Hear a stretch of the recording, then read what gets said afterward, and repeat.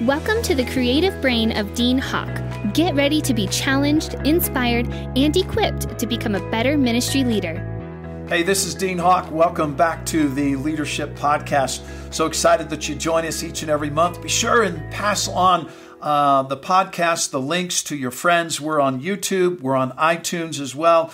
And be sure and check us out each month. It comes out right about the middle of the month. Hey, before we get into today's topic, I want to share something cool that I have found. I don't know, some of you might use a lapel mic. I know a lot of guys use a handheld mic. I can't stand to have anything in my hands. And I know a lot of you have used the Countryman over-the-ear microphone. Those things have bugged the fire out of me for the last 10 plus years. It's either pinching too tight, it's too loose, and then my microphone's going off, and it's just bothered me. A pastor friend mentioned that there was a new microphone coming out. I went online and found it, and it is basically a necklace microphone. And so it just attaches there. It sits around your neck, just looks like you have on a choker kind of microphone. Picks up audio is just as good as from everything I'm hearing as the Countryman. Here's what I'm going to tell you. It is so much less of a distraction while I'm teaching. I don't even realize that I have it on. It just sits right here in my shirt, right here about your Adam's apple is where it rests, and it works great. It is called, I found it at B&H Photo. It ran about $749. It's called a DPA microphone. It's the D Secret necklace microphone.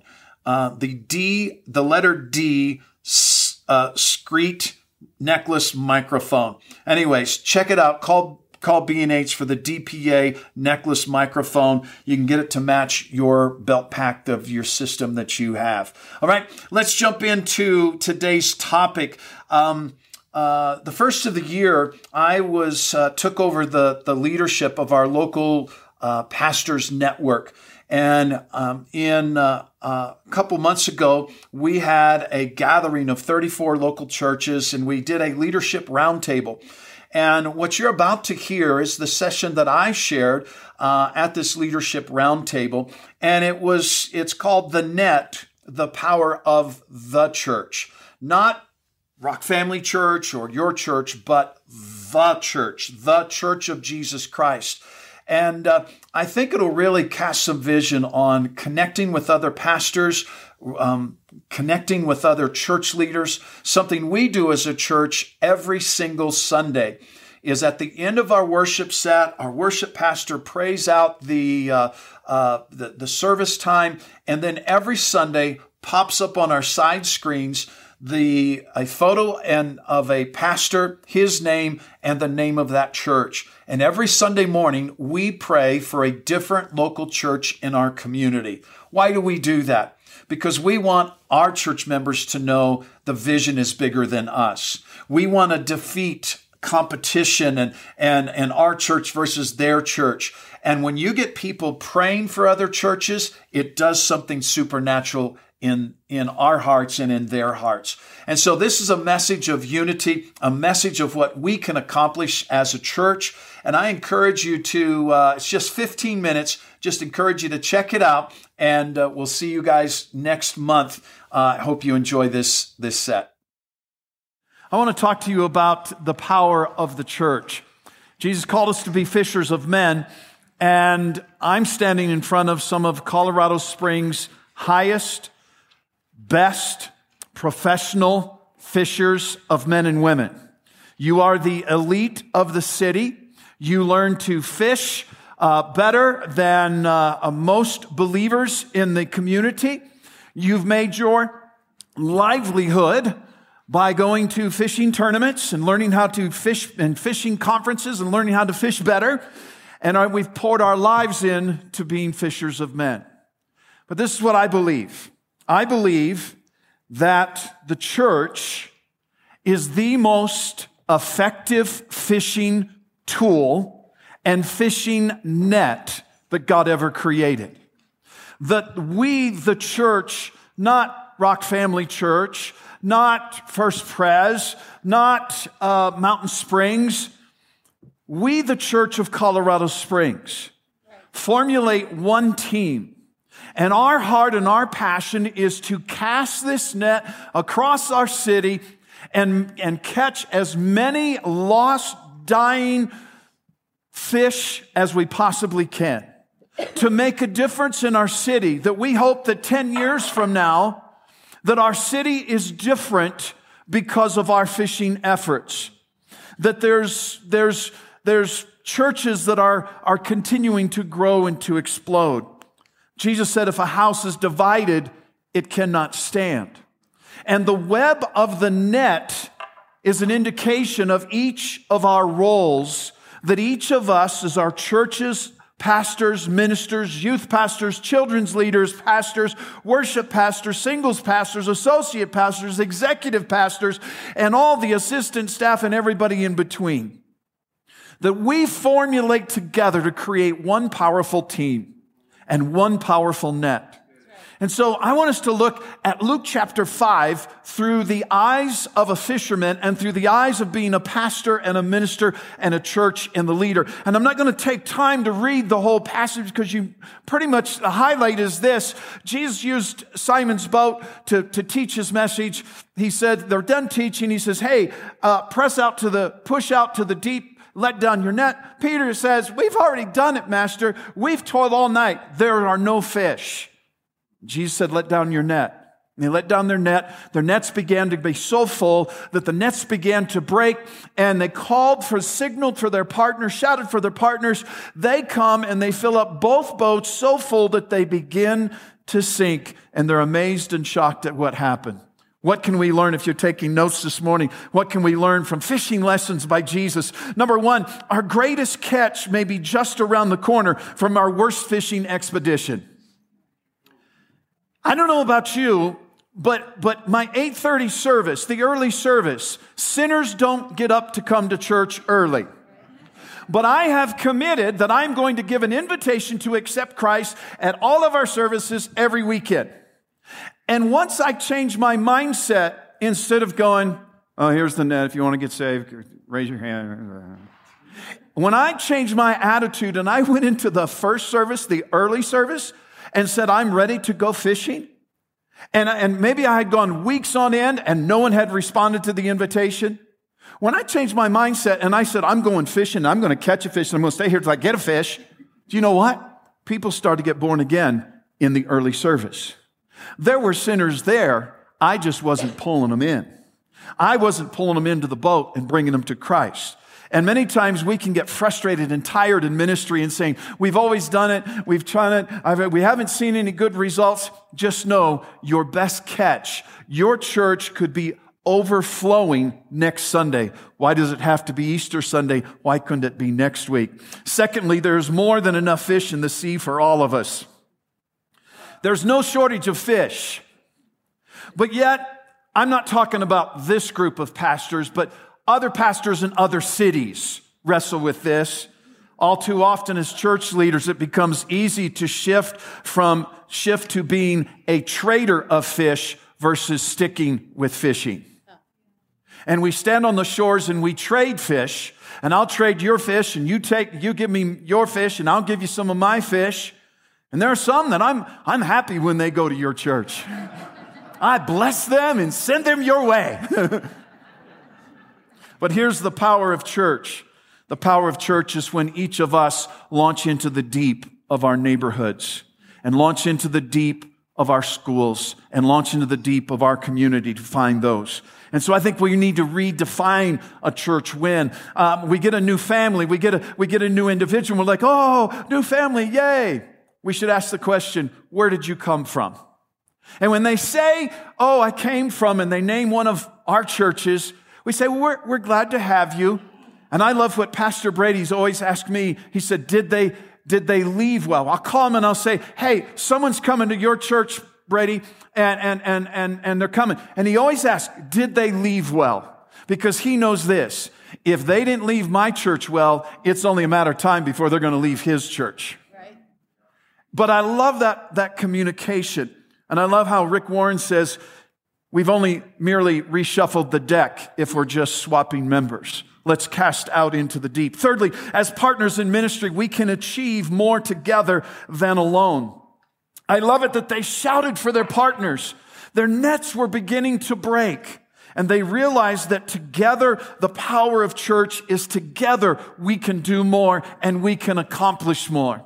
Together, to have 34 churches in one city come together for a half a day to learn, to grow, to pray, to invest, to fellowship. I'm telling you what, it's unseen and it's a miracle. Yeah. And you guys are part of what God is doing in our city and in our community. Number 4, broken nets, broken relationships hinder our results. It says in Matthew 4:21, a little farther up the shore, he saw 2 other brothers, James and John, sitting in a boat with their father Zebedee, repairing their nets, and he called them to come too. It's important. Why do we have the merge? And I know the youth pastors get together. There's a worship pastor connection. I don't know the names. I don't mean any disrespect. Why do we do those things? We do those things because it's building our net stronger. That when we are repairing the nets and we're praying for one another and we're connecting with one another and we're fellowshipping with one another, who else is going to understand that after preaching 3 services on Easter Sunday, I'm standing in the lobby, I'm hungry, I'm tired, and a member walks in and is demanding their tithe check back right now. Their wife sent them. Because of a disgruntled situation in the early service. Only other pastor goes, that's the devil. Only other pastor can go, oh, dude, I feel your pain. I know what you're going through. You know, but we live a unique life.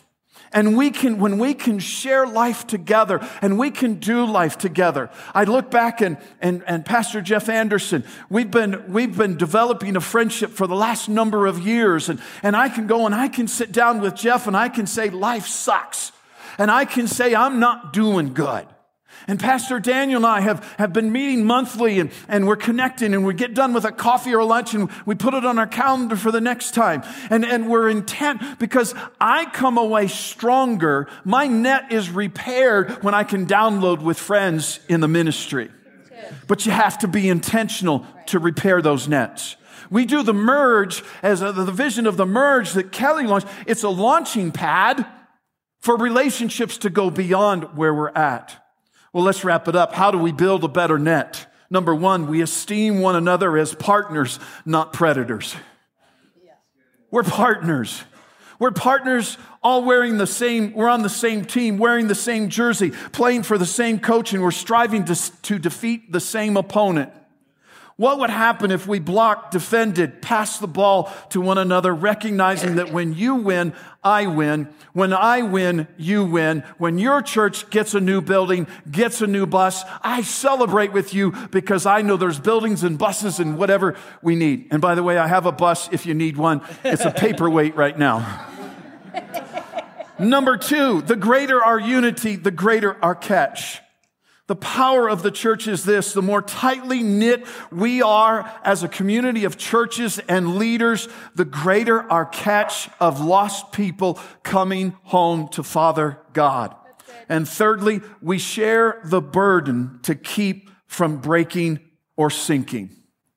The burden began to be so big that the nets were going to break if they didn't call for help, if they didn't shout to their partners. And to me, when we establish ourselves as partners of faith, partners in ministry, partners of the big church, the capital C church, when we establish that we're partners, it's people that we can be real with.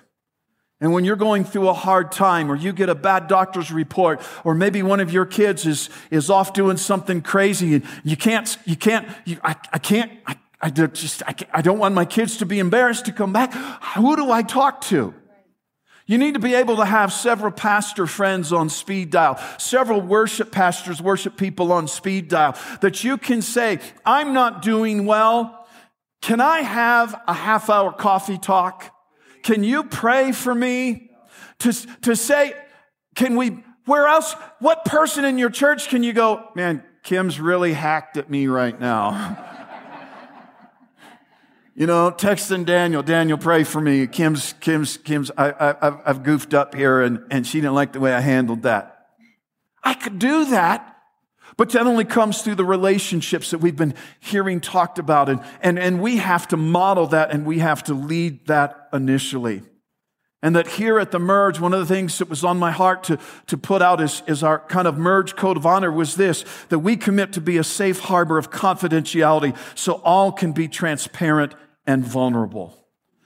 And we got to stop saying, as Brady's peeling off of Brady's message, that we're too busy. I'm too busy to make friends. I'm too busy to go to lunch. I'm too busy to grab a Starbucks with a friend. I'm telling you, the Merge, when Thomas said, would you be interested? I said, I would love to, because the Merge is a highlight of my time. I love fellowshipping with pastors. I love connecting. And you say, well, you've never called me to have a coffee or a lunch. My cell number's everywhere. I haven't heard from you. People say to me, could I go to lunch with you? I said, I eat lunch every day. I don't miss a lunch. I would love to fellowship. I would love to connect and build that community together. And last, what is the power of church? The power of church is this. We dare to dream what we can accomplish together. We dare to dream what could we accomplish together. We're going to do this again next year. We're going to continue to have Merge events. We're going to continue to celebrate and participate in Cause I Love You. We're going to continue to build community among pastors and ministers and youth pastors and leaders. Why? Because we're building a stronger net. And my prayer, my heart, I don't know about you guys. I know most of you would fall in the same boat. This is it. This is my last game. I am not going anywhere. There's not another offer that can entertain me. This is my last rodeo, and I am riding this horse till somebody makes me get off. And my heart bleeds for this city, and my heart and my passion is this. What could happen in the next 5 years, the next 10 years, that Colorado Springs could come together as leaders and churches so united with one voice, with one purpose, with one mindset, that we become a model city and people are like, look what they're doing there.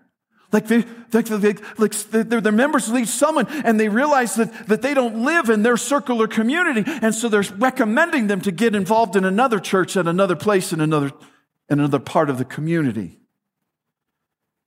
The power of one church.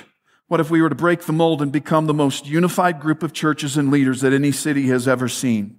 What could happen if we laid down our differences and focused on our likeness? What could happen if we recognized our competition is the world and not one another? What could happen if the Church of Colorado Springs was fishing with a net free from holes and tears? How much more effective could we be? What would happen if we truly celebrated one another's victories and defeats? We walked through those defeats with one another in those difficult times. What could happen if we were knit and bound ourselves together in love and friendship and gave the enemy no room for strife or jealousy, division or competition? What could happen? What could happen if the Church of Colorado Springs said, thank you, Mr. Government. We appreciate what you're attempting to do to help humanity and to help the poor, but it's time that the church becomes the church and the church deals with the poor. What could happen if there's over 400 churches in the city? If we as each church said, in 2018, we each are going to adopt one family, one homeless person, and we're going to get them in an apartment. We're going to coach them. We're going to mentor them. We're going to lead them to a place of diversity and strength and getting them back. And every year we knocked out 400 homeless households, families, and got them in households and a functioning part of our society. What could happen if we each church adopted an elementary, junior high, or high school or college and said, we're going to impact them? Let's dream what the church can be. Let's dream what the church can do. Amen? Thank you for joining us today. For a free sermon series and teaching outlines by Pastor Dean, visit us at deanhawk.com. Be sure and join us next month as we continue our growth on leadership.